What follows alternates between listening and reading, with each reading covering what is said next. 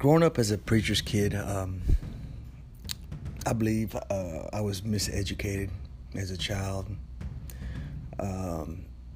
violently beaten for just little child mishaps. There's a lot of things that really disturb me in how the Bible reflects to parents on how to raise their children. That and many issues like a one-sided love affair, the effects on the culture, on interpersonal relationships. All those I want to cover, and I hope you listen. Thank you.